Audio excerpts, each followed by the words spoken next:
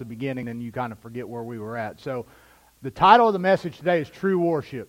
Man, we hear that word thrown around all the time in churches, outside of churches. There's worship bands and worship teams and all kinds of things. And I'm afraid that it's one of those words that over the time has just kind of lost its meaning.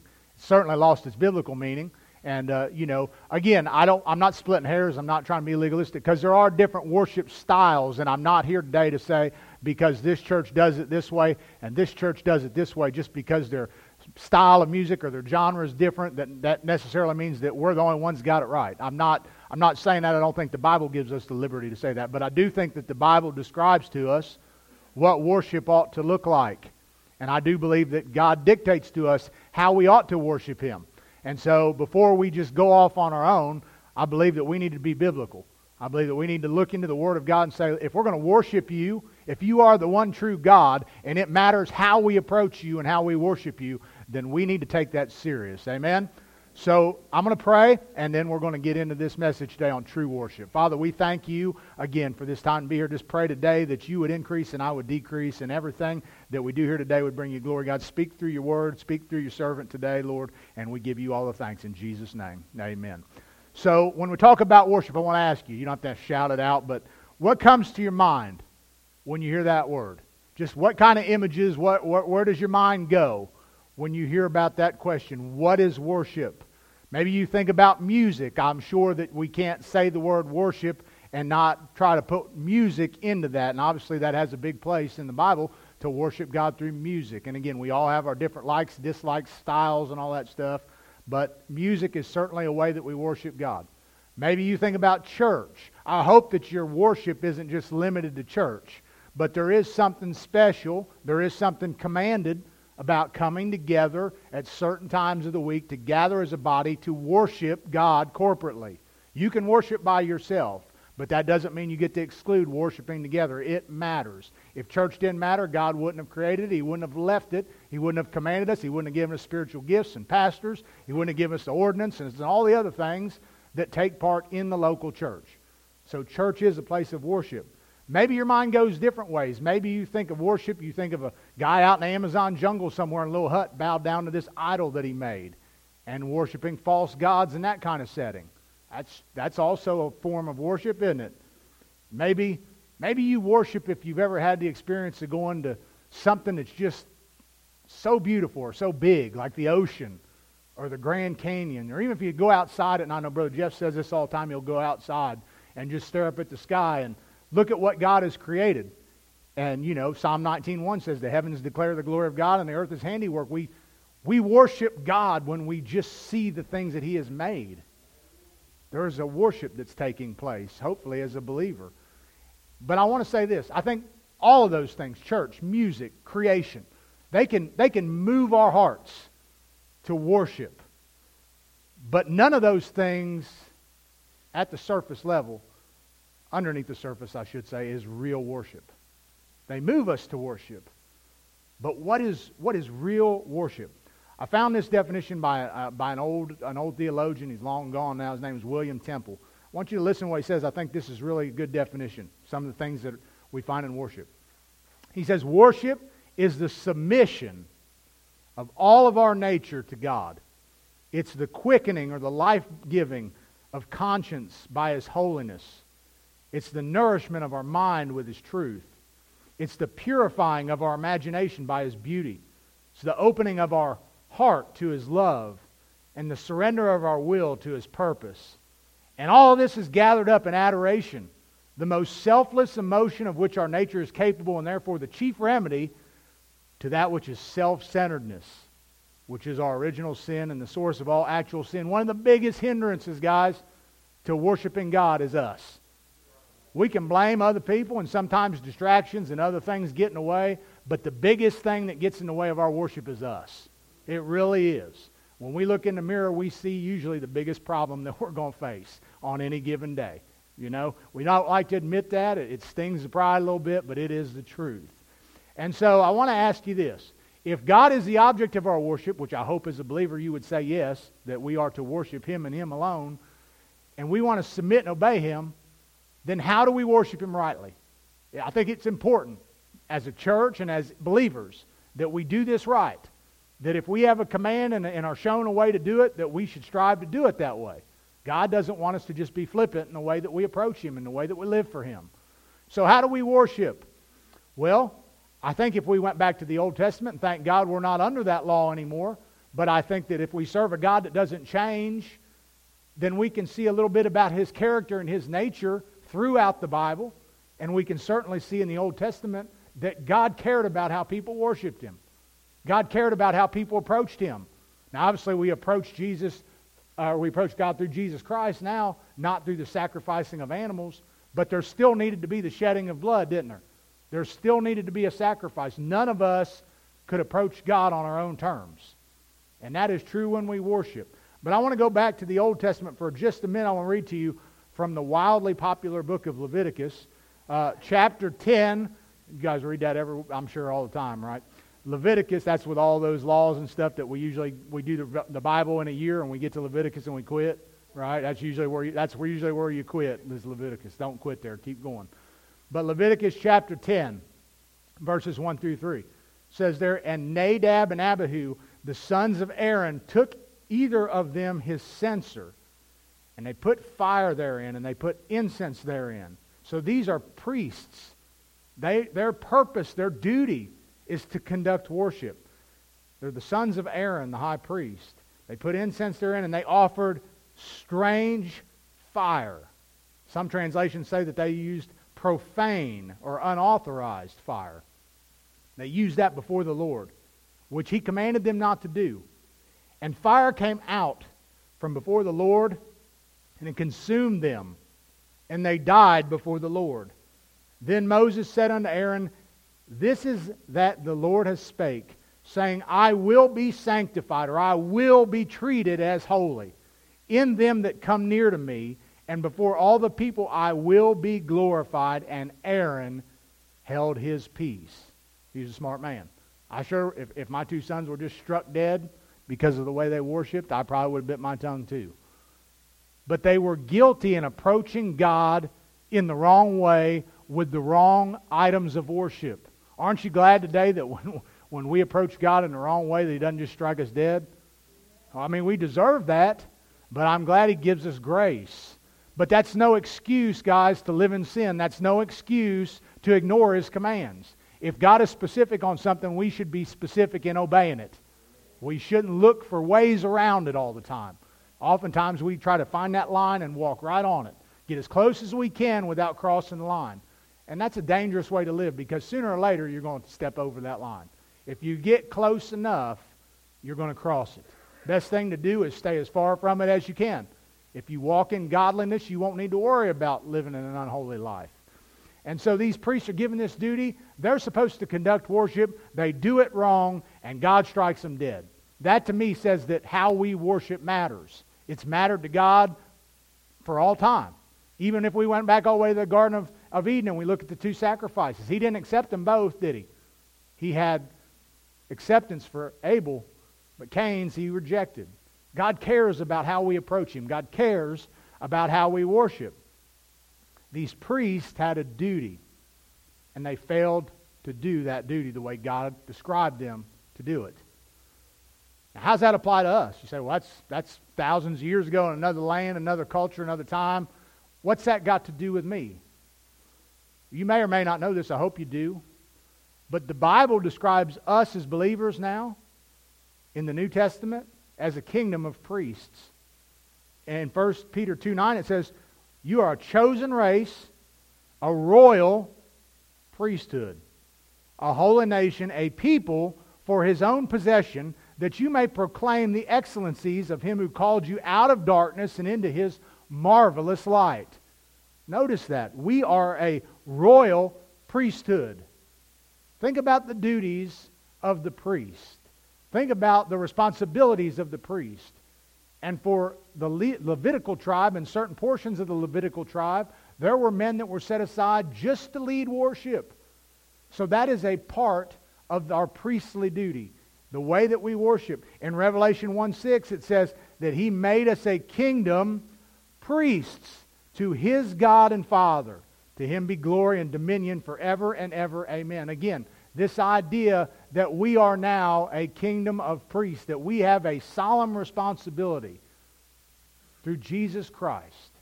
We get to worship the one who saved us, the one who created us, the one who loves us and forgives us. May we never take that lightly. So, with that being said, I want to look at a few things today real quick. If we're going to offer worship to God, if we came in here today and we said we came to church to worship God, then let's make sure that we really do that. Let's make sure that we're not just going through the motions. Let's make sure that we understand what that is and really strive to do that today. Because God's not pleased with just a routine. God's not just pleased with faking it till you make it. God wants it to be from here. And if you can't worship Him from here, then get right so that you can. So many people come in and they say, I just couldn't worship today. I got sin in my life. I got so much going on. My thoughts were distracted. And you leave right back out of here with the same stuff you brought in. If nothing else, if you came here today and you can't worship, you can get forgiven. You can get healed. You can get restored so that you can worship. But don't just put on the face and go through the motions and pretend, guys, when you can have the real thing. God wants you to approach Him. As His believers, He says you can approach the throne of grace boldly. You can approach Him through Jesus Christ. But I want us to think about something that Jesus said to a Samaritan woman at the well in the Gospel of John.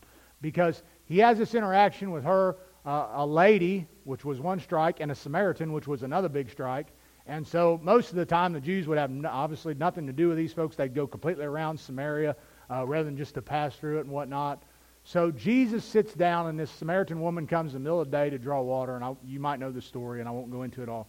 But they begin to have a conversation about different things, and one of those things is worship. The conversation steers towards worship. And she asks, and, where should we worship? Some say Jerusalem, some say Samaria. Where are we supposed to really worship? Where is the right place to do that? And in John 4:24, Jesus gives this answer. He says, God is spirit, and those who worship Him must worship Him in spirit and in truth. So He gives two conditions there. We're to worship Him in spirit, and we're to worship Him in truth. Now here's where I'm afraid a lot of churches have went wrong today. They equate emotionalism, getting your emotions all fired up, with being spiritual. Listen, if you get the music playing and you get people swaying back and forth and you dim the lights and you set the tone and set the mood, you can get people caught up in all kinds of emotions.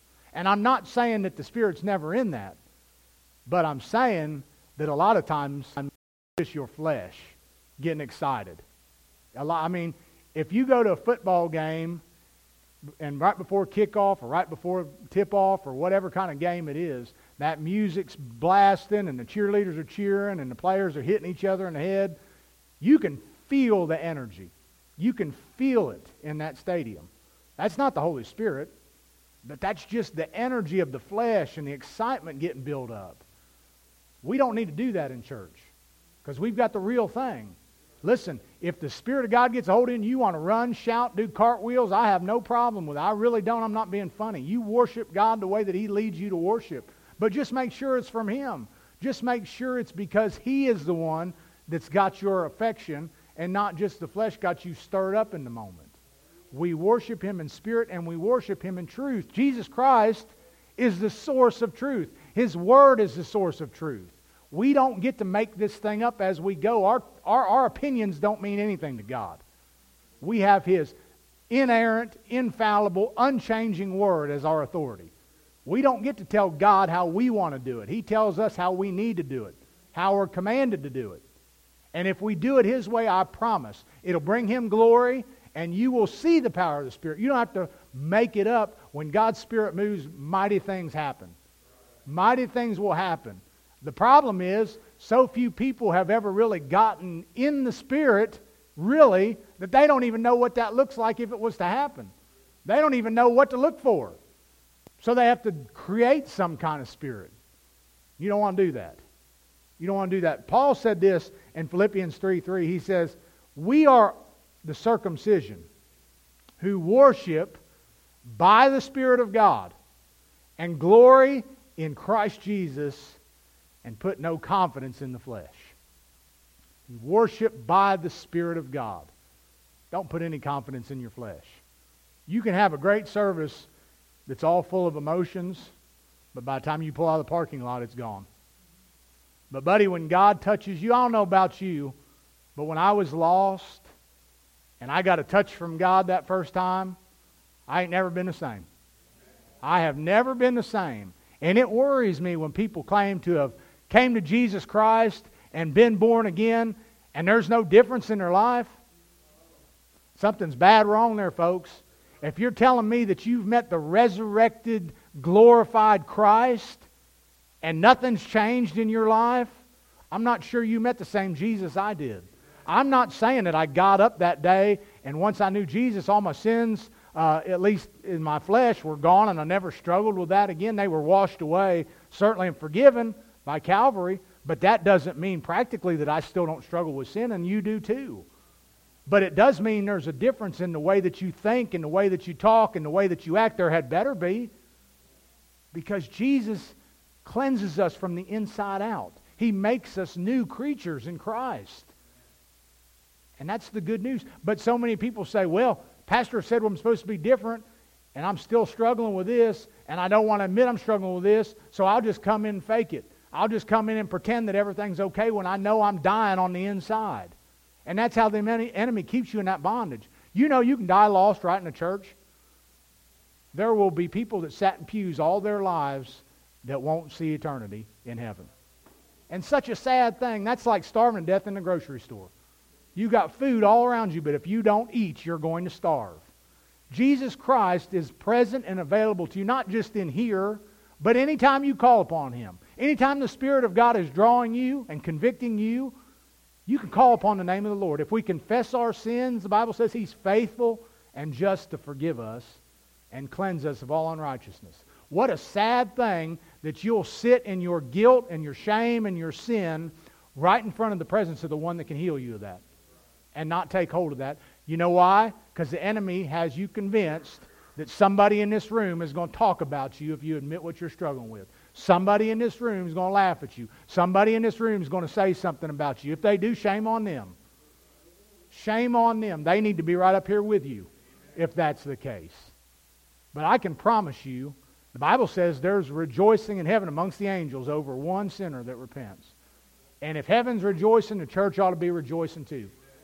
If you're here today and you're all messed up, you're among friends. Because from the pastor on down, we're all a little bit messed up. Right?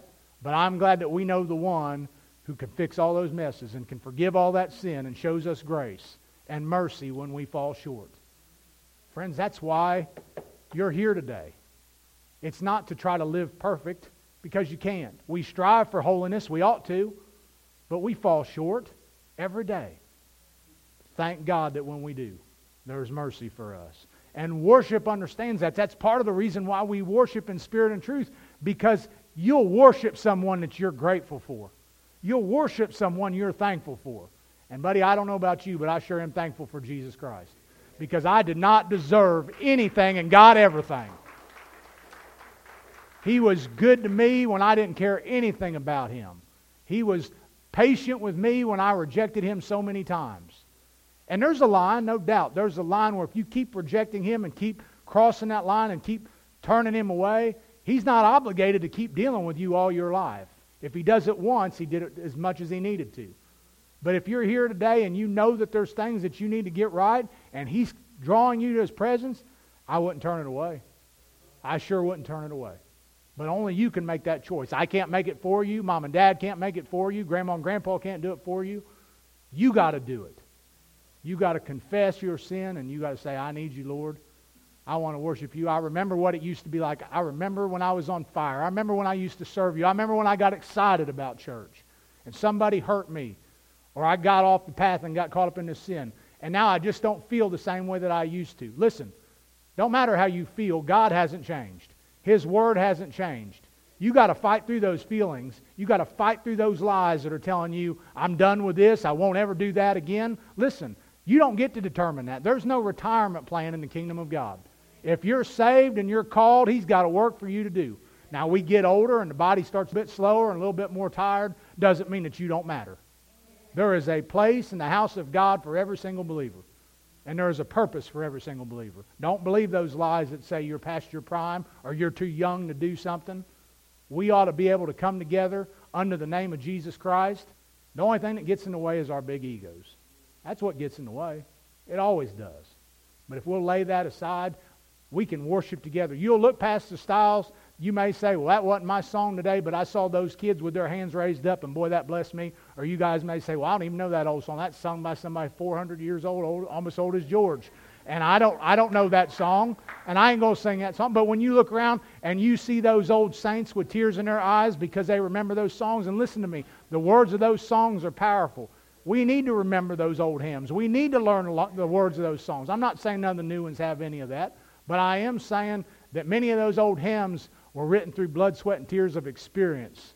That people walked through those dark valleys and they saw God was faithful.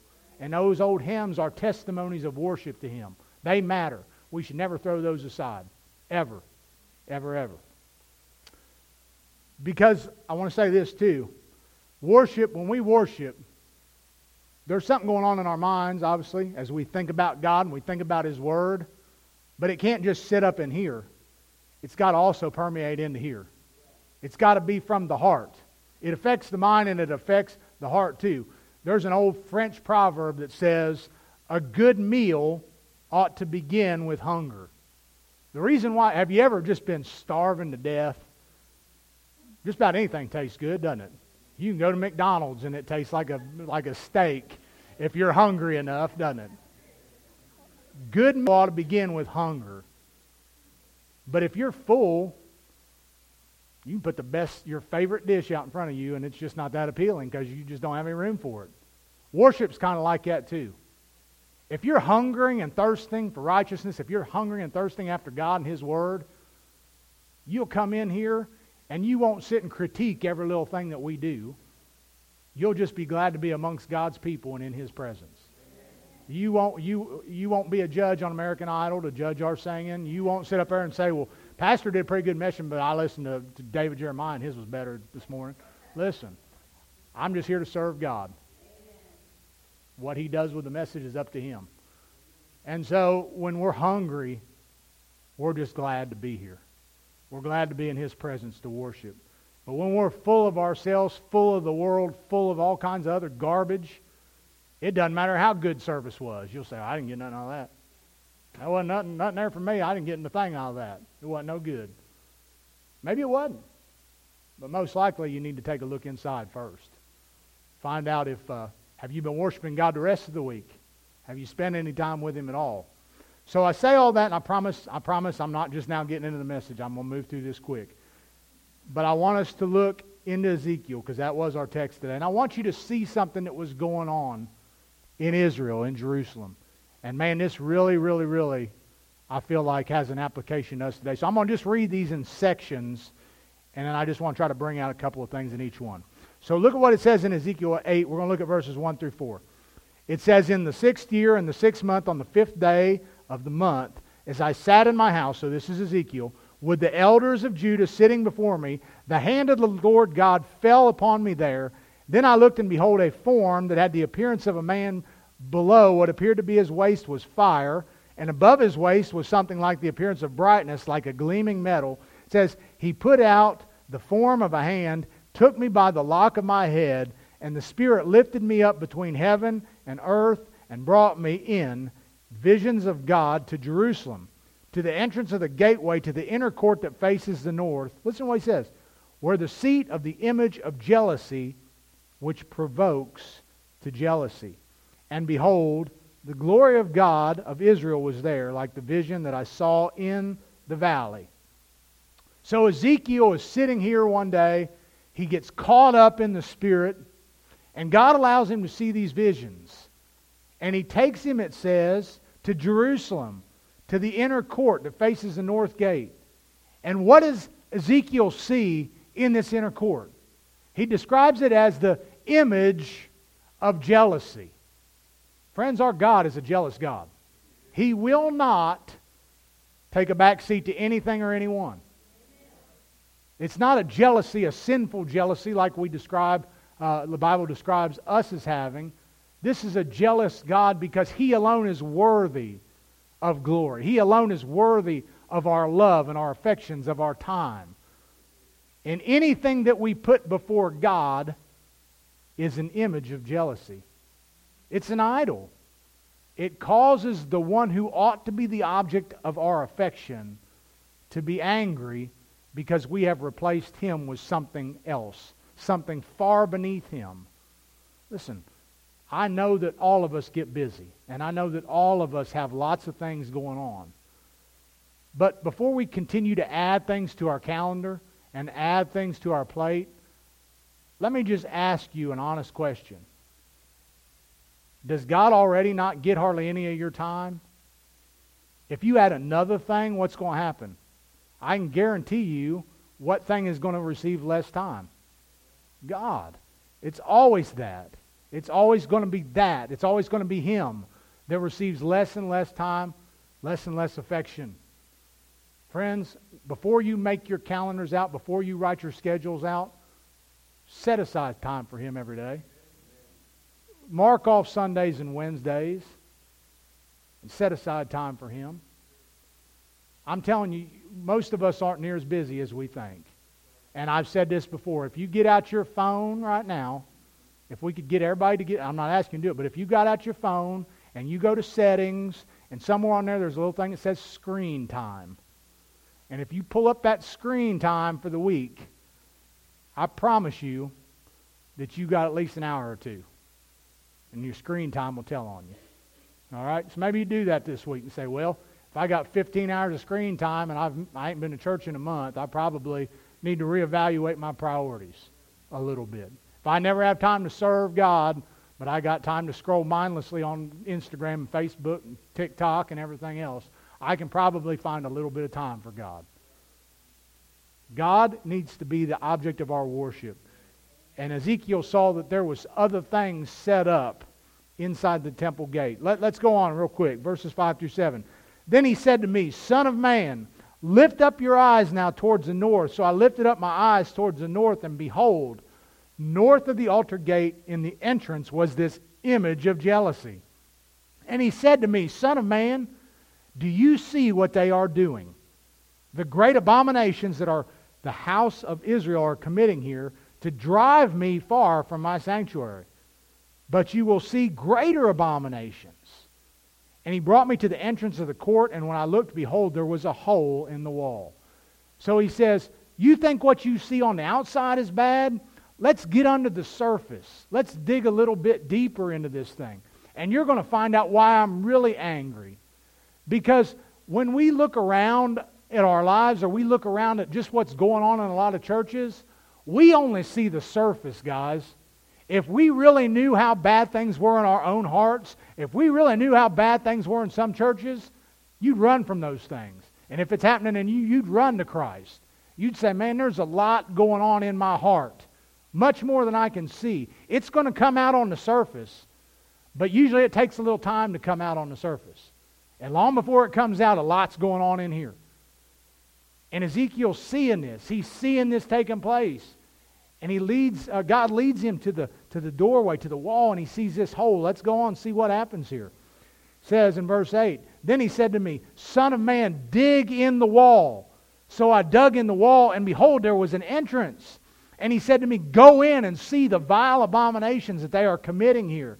So I went in and saw, and there, engraved on the wall all around, was every form of creeping things and loathsome beasts, and all the idols of the house of Israel. And before them stood 70 men of the elders of the house of Israel, and Jaazaniah, and the son of Stephan, standing among them. Each had his censer in his hand, and the smoke of the cloud of the incense went up. These men were leading worship. We see the smoke, we see the censers, but they're not worshiping God.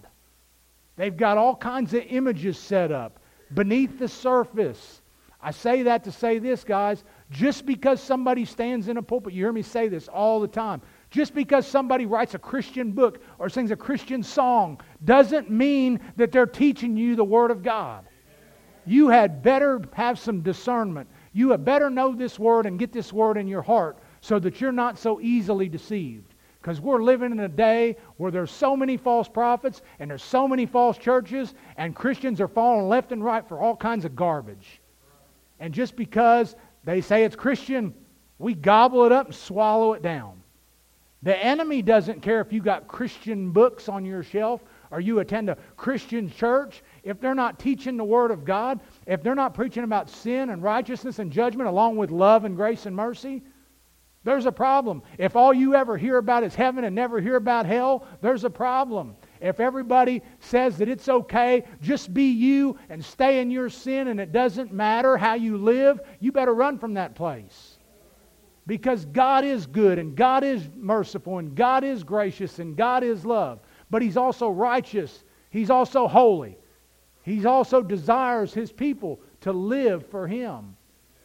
And when we get into these places where underneath the surface is all kinds of abomination going on and all kinds of false teaching going on, and man becomes the center of worship rather than God, it's no longer a church. And it's no longer pleasing to Him. We have got to worship God on His terms. And that starts with us. Before we come in and critique the preacher, critique the music, critique the church, we need to discern ourselves in our own hearts. We need to examine ourselves. We need to make sure that we are right. And then we can approach our brother and sister after we remove the plank from our own eye so that we can see the speck in theirs. But so often, we just get swallowed up in all kinds of foolishness that we don't even know what worship is really like. Let's close out with these last few verses. Look at verse 12 with me. It says, "Then he said to me, Son of man, have you seen what the elders of the house of Israel are doing in the dark, each in his room of pictures? For they say, the Lord does not see us, and the Lord has forsaken us. And he said to me, you will see still greater abominations that they commit." And if we continued on, we would see that this just keeps going from bad to worse. But notice their attitude in all of this. They were doing these things, and deep down, these were elders, these were priests perhaps. They knew the law. They knew the Word of God. They couldn't plead any ignorance here. Why were they doing that? They say the Lord does not see us, and the Lord has forsaken us. He's not around. He's not here. He doesn't see us, so it's okay. It's amazing what people will justify if they feel there's no accountability. Once you reject accountability, the number one thing I believe that the enemy wants us to believe before we were saved, doesn't matter how you live because there is no God. And if there is no God, then it doesn't really matter what you do because you're not going to have to answer to anybody. So indulge yourself. Live in that sin. Live it up. Live for the world. Eat, drink, and be merry, for tomorrow we die. Nothing to worry about. But once we understand that there is a God, and we are accountable, and that we are going to stand before Him one day in judgment, and every knee will bow and every tongue will confess that Jesus Christ is Lord, that changes things. You may not receive that. You may not accept that. But you can't deny the fact that it's coming.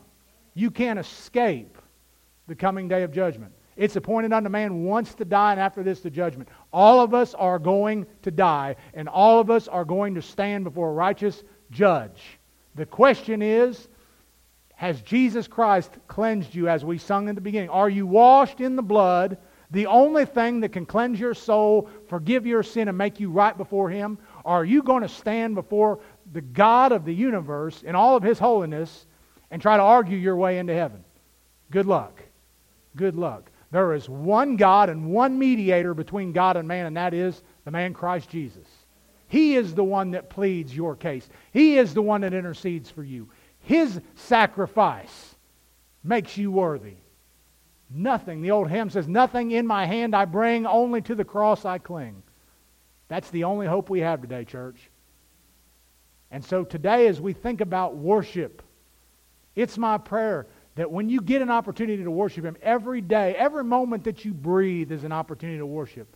That you never forget what He's done for you. That you never forget His mercy. You never forget how good He is to you. Even in the bad times, God is still good. It's not always easy to say that, or maybe you can say it but you don't believe it, but it is true. God is good. He's the God of the valleys and the God of the mountaintops. And even though you walk through the valley of the shadow of death, David said, I will fear no evil, for thou art with me. He's with us. These folks thought his eyes weren't watching. They thought he'd forsake him. God says, I will never leave or forsake you.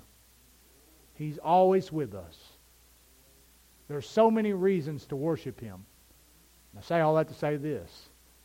If you came in here today and your heart wasn't drawn towards him, ask yourself why. What is keeping you from truly worshiping him? If you're saved, you ought to be the most thankful people on earth. Man, we should never, ever get tired of thanking him that he saved us from hell, that he's written our names in the Lamb's Book of Life, that we are his, that he is a God that we can call upon at any time. He cares for us. He loves us. He's worthy of our worship.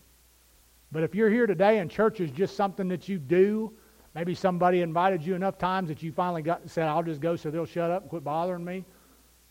Listen, I'm glad you're here. I don't care why you came. I'm glad you're here.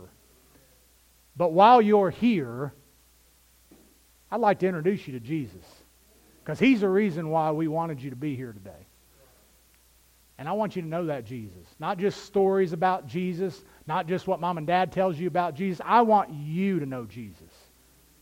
And you can meet that Jesus by faith. Don't care what you've done. Don't care if you was drunk at the bar last night or laid up in some hotel with somebody last night. I really don't care. God knows your need. I've been there, done all that junk. I'm no one to judge you because he had to save me out of that same mess. But I'm telling you this, he'll do that for you. I don't care if you're a drunkard, a drug addict. Doesn't matter. There's no fine print that says these certain people can't come. Whosoever will, the Bible says, let him come and take of the water of life freely. Whosoever calls upon the name of the Lord shall be saved. For God so loved the world that he gave his only begotten Son, that whosoever believes in him shall not perish but have everlasting life. There is no exclusion clause in any of that. The only thing that will keep you from Jesus is your own unbelief. That you love your sin more than you love him. That you're more worried about what I think, what somebody out here thinks, than what he thinks. And that's a sad place to stay, and you don't need to. So I'm going to invite Phyllis to come. I'm going to pray, and we're going to give a hymn of invitation. I've done my part. God's doing his part. It's up to you how you respond. But the altar is open. The Lord is willing to forgive you. The Lord is willing to change you. The Lord is willing to use you.